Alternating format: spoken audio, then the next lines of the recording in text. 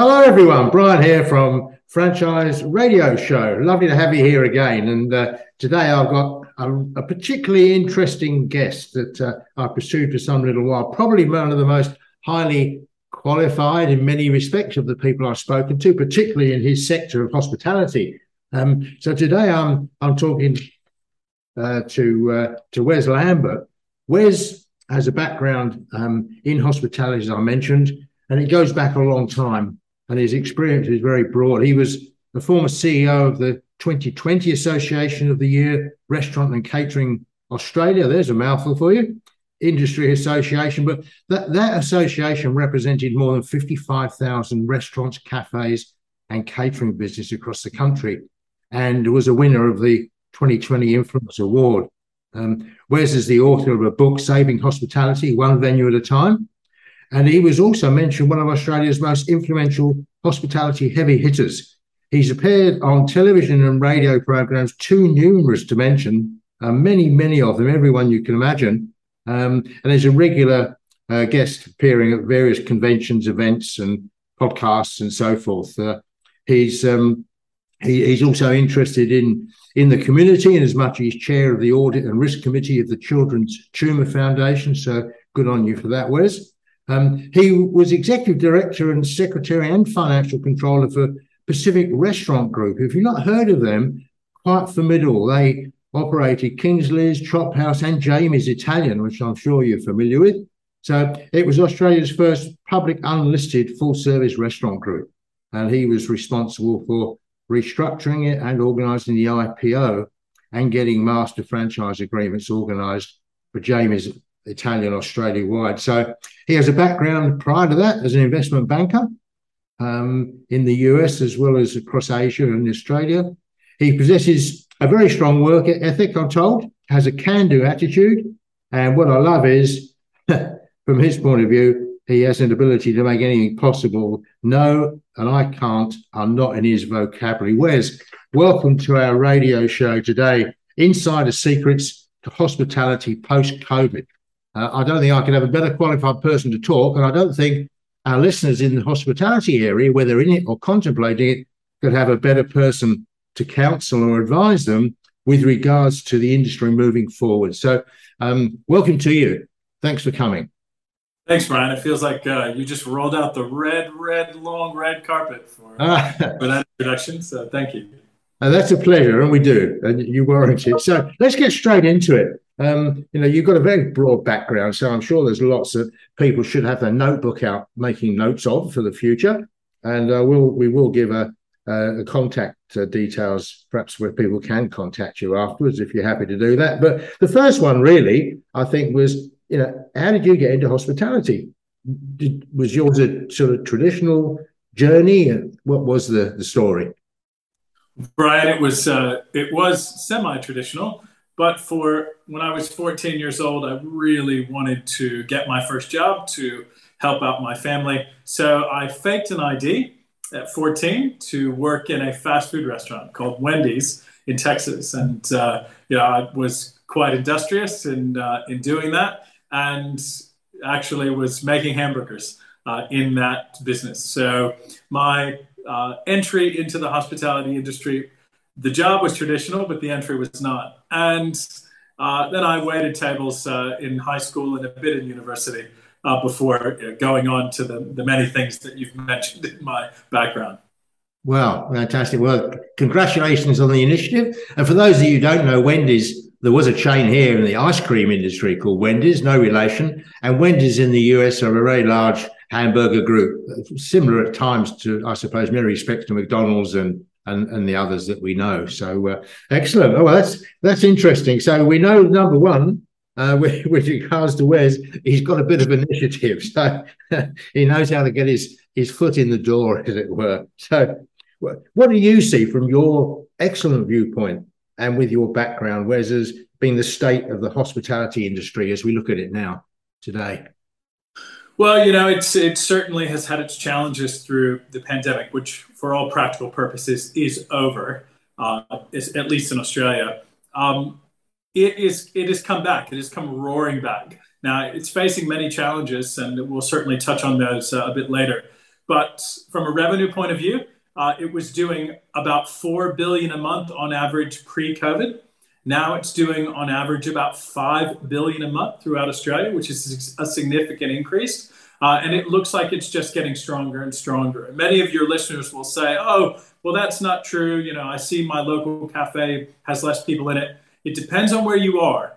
And also, you should take a look at menu prices. So while the CBDs are not necessarily as busy as they were due to the lack of office workers on Mondays and Fridays, and certainly due to the lack of international tourists and students and working holidaymakers, the suburbs and the regions are booming as people work from home and tend to have 5 meals a day. That's including their morning coffees and afternoon coffees and teas and lunch and dinner. They're eating 5 times a day out instead of 3 times a day. So this has definitely accelerated the revenue. So we certainly in the hospitality industry have a good restarting point after the pandemic, but for the 3 main challenges in the industry. Well, I certainly can anecdotally from local experience certainly endorse what you say about local area businesses, certainly where we are on the Gold Coast of Queensland in Australia. But that's interesting to see. And 20%, that's massive. Well, hang on, 25% growth. My goodness, as you say, menu prices are a factor in that, and we'll touch on that later. So that's the first surprise I've had. Sure there are more coming. So what do you see as the trends looking forwards, Wes? Hospitech and automation. So going into the future, and one of the 3 key challenges, which I'll touch on a bit later, has led many restaurants to embrace more technology. In fact, many say that through COVID, through that 2+ year time period, that we went through 10 years of technological advancement. And I would say that's for the most part true, as businesses attempted to rein in processes that had cost them a lot of margin pre-COVID. They certainly are looking at ways, or have already embraced ways, to remove that cost or to reduce that cost to increase their margin as prices are up, but wage costs and supply chain issues have certainly kept that bottom line around the same percentage. Yeah, look, I think in every industry you look at, there's been massive changes. It's a matter of adapting, and the top 10 or 20% of people out there, the business owners, I think, are adjusting well and preparing for it.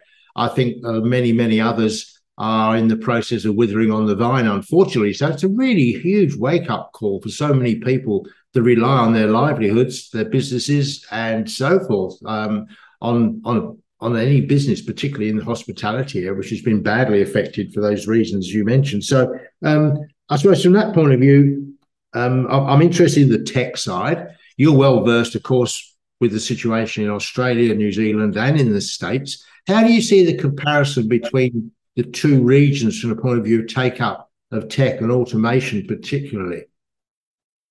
Oh, look, when you look at APAC in general and Asia, Asia tends to be the leader of take-up of automation. And certainly it is coming into the US and the Australian and New Zealand market. A lot of back-of-house technology as far as automation has been with us for some time. But we're also beginning to see some front-of-house automation. You will have certainly noticed in the news the robots that are coming out and bringing plates out to tables.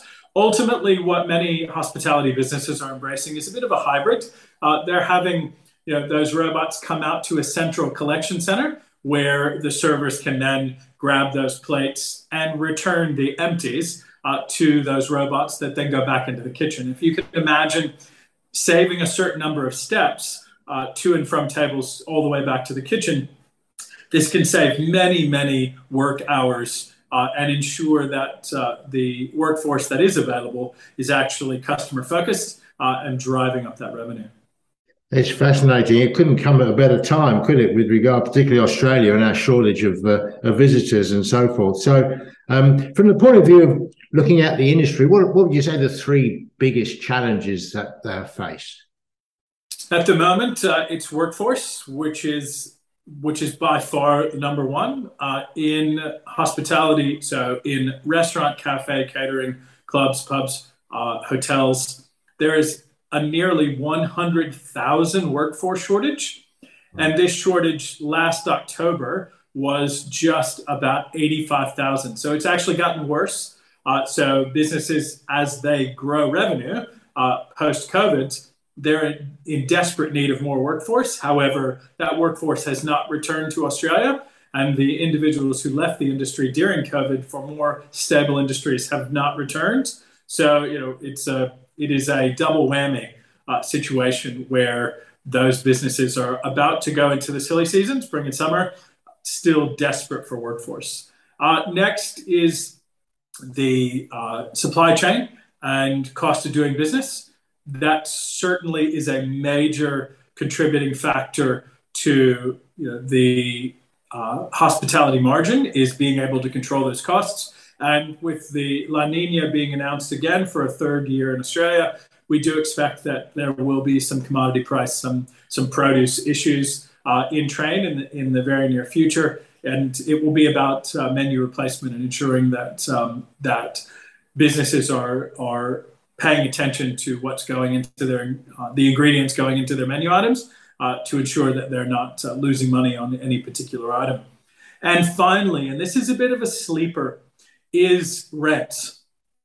Now, for many businesses, they had their rents abated or they had their rents waived during COVID, but COVID is over. Many landlords are now looking to collect that back rent and relentlessly looking to collect it. At the same time, we've seen one of the highest CPIs in the history of Australia, and many leases, especially ground floor leases, are set on CPI plus 1, 2, 3%, which historically has been a good increase every year. It meant that businesses really didn't have to face more than 1, 2, or 3% increases in their rents every year.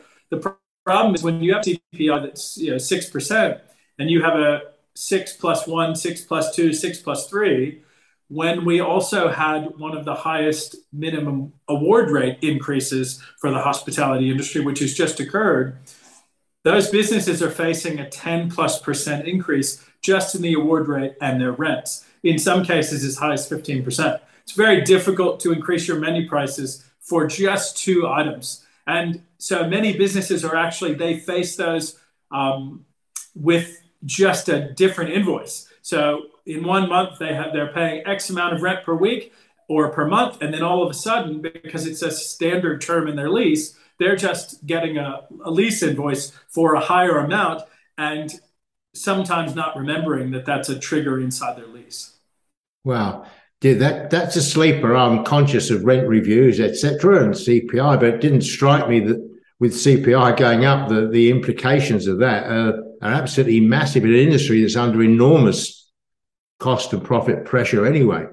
Wow. All right. Well, we'd like to learn a bit more about that one without any doubt. So I suppose looking at what we've discussed so far, there's a conundrum for anyone in the hospitality industry. I mean, how do you think they can survive and thrive moving forward, bearing in mind these factors, particularly the workforce, but other elements as well? Wes?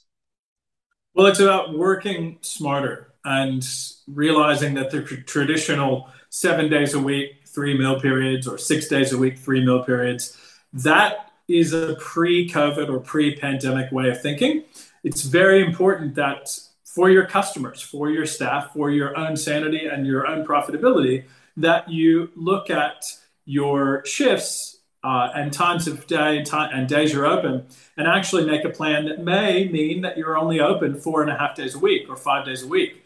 But that's okay, because most of the time you actually end up being more profitable by doing that. And so it's about not being afraid to figure out what works best for your business, and understanding that your consumers are not going to leave you if you used to be open 6.5 or 5.5 days a week and you've changed to 5.5 or 4.5. It will actually just create more of a demand because people will want to come to your business. Also, with such a workforce shortage, it's okay to have fixed price menus. It's okay to have less menu items. It's also okay to be seasonal and to structure your menu so that you're focusing on the produce that's available in abundance rather than the produce that you traditionally have.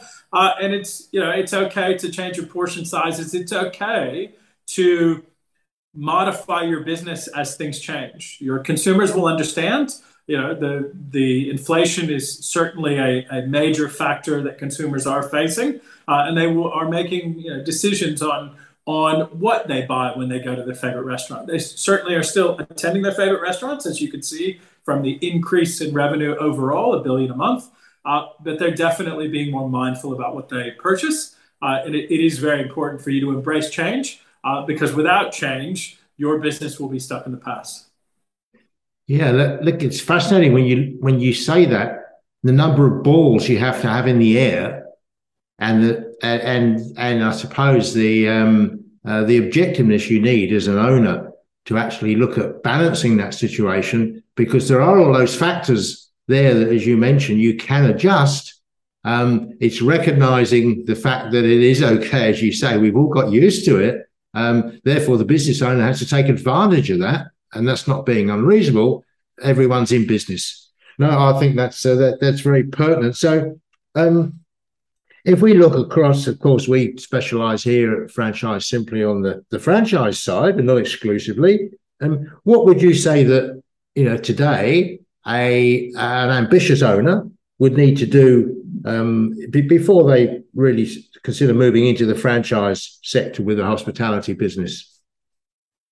Well, what I would say, and I've given this advice many times before, is you need to prove your concept. And proving that concept is not just having a lot of customers at one location on one street in one suburb.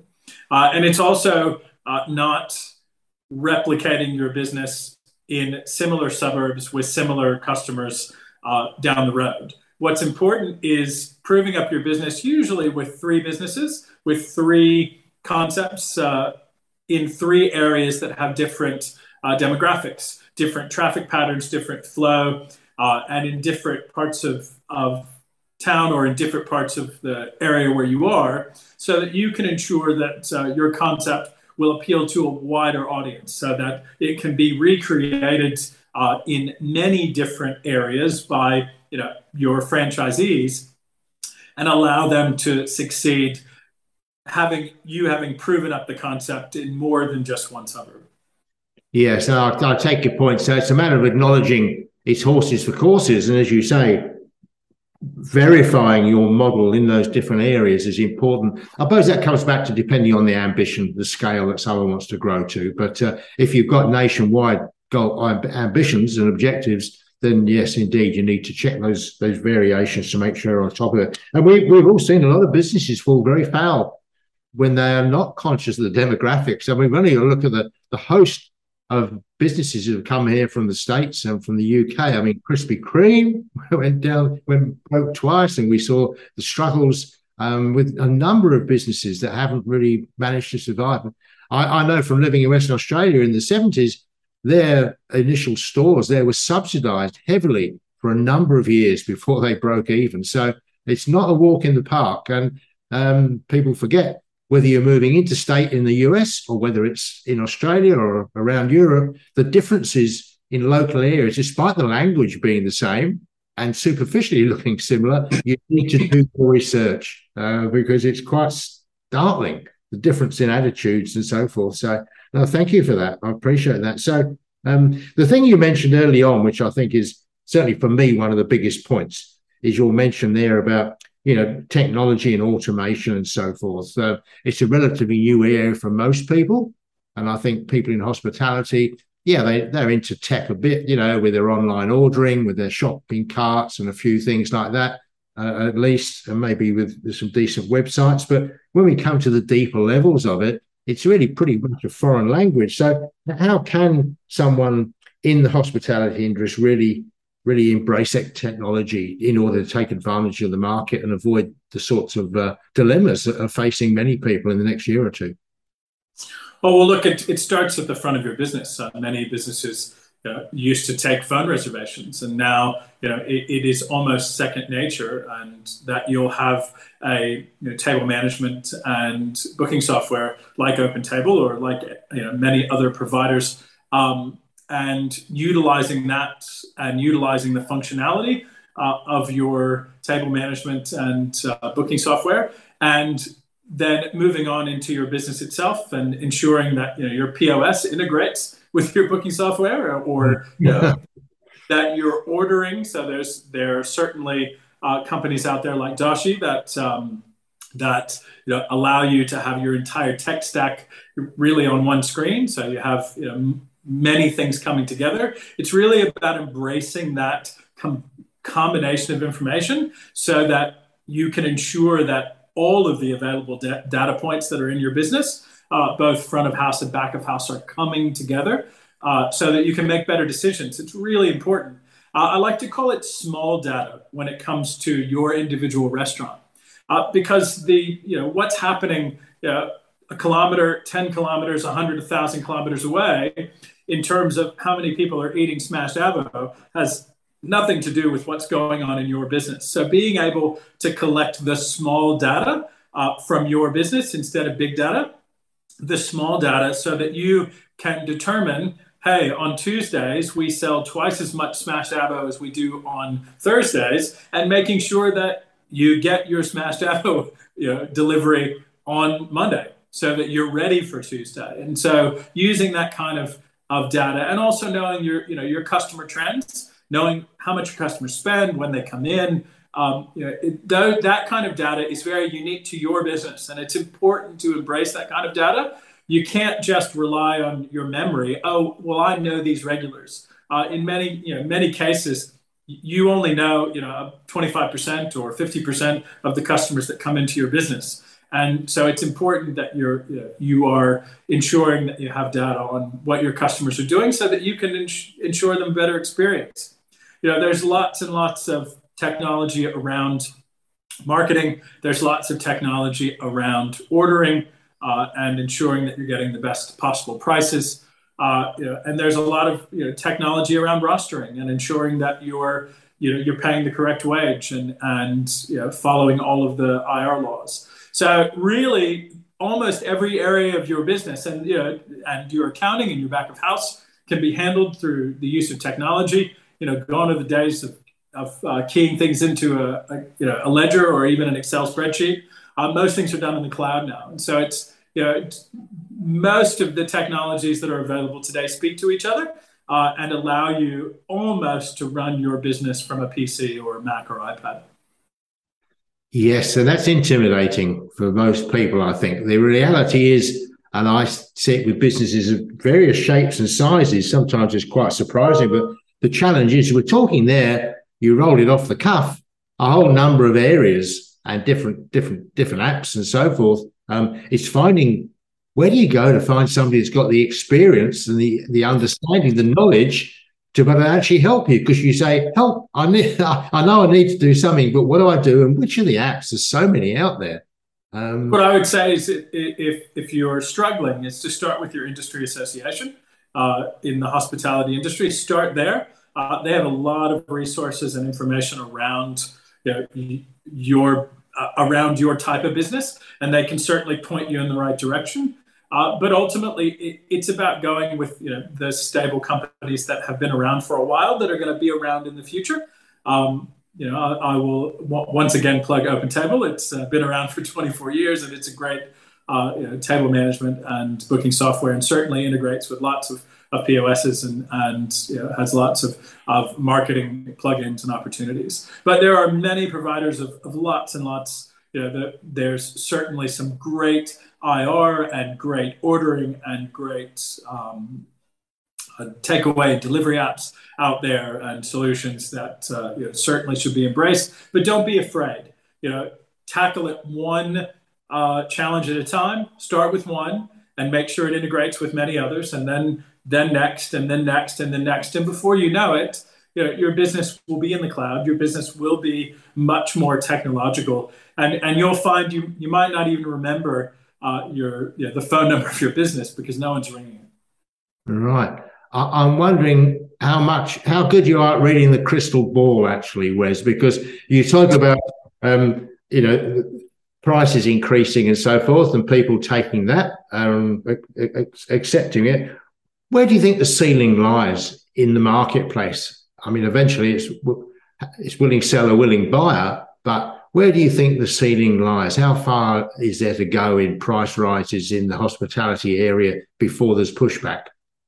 Well, I would say that there's no ceiling, and I'm sure that people started screaming immediately when I said that. But a cup of coffee was 5 cents, at some point in the past history of Australia, and now it's $5. Well, that's a pretty big increase percentage-wise in a cup of coffee.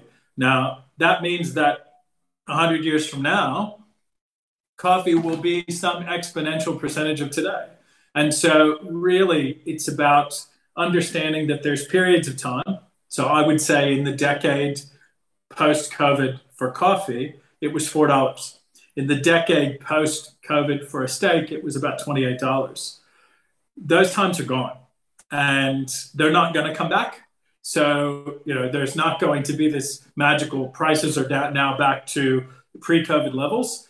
They're going to stay where they are because everything has been reset to that level. And what I would say is that the hospitality industry will likely see an additional 10 to 20% increase in menu prices in the next 12 months before it stabilizes.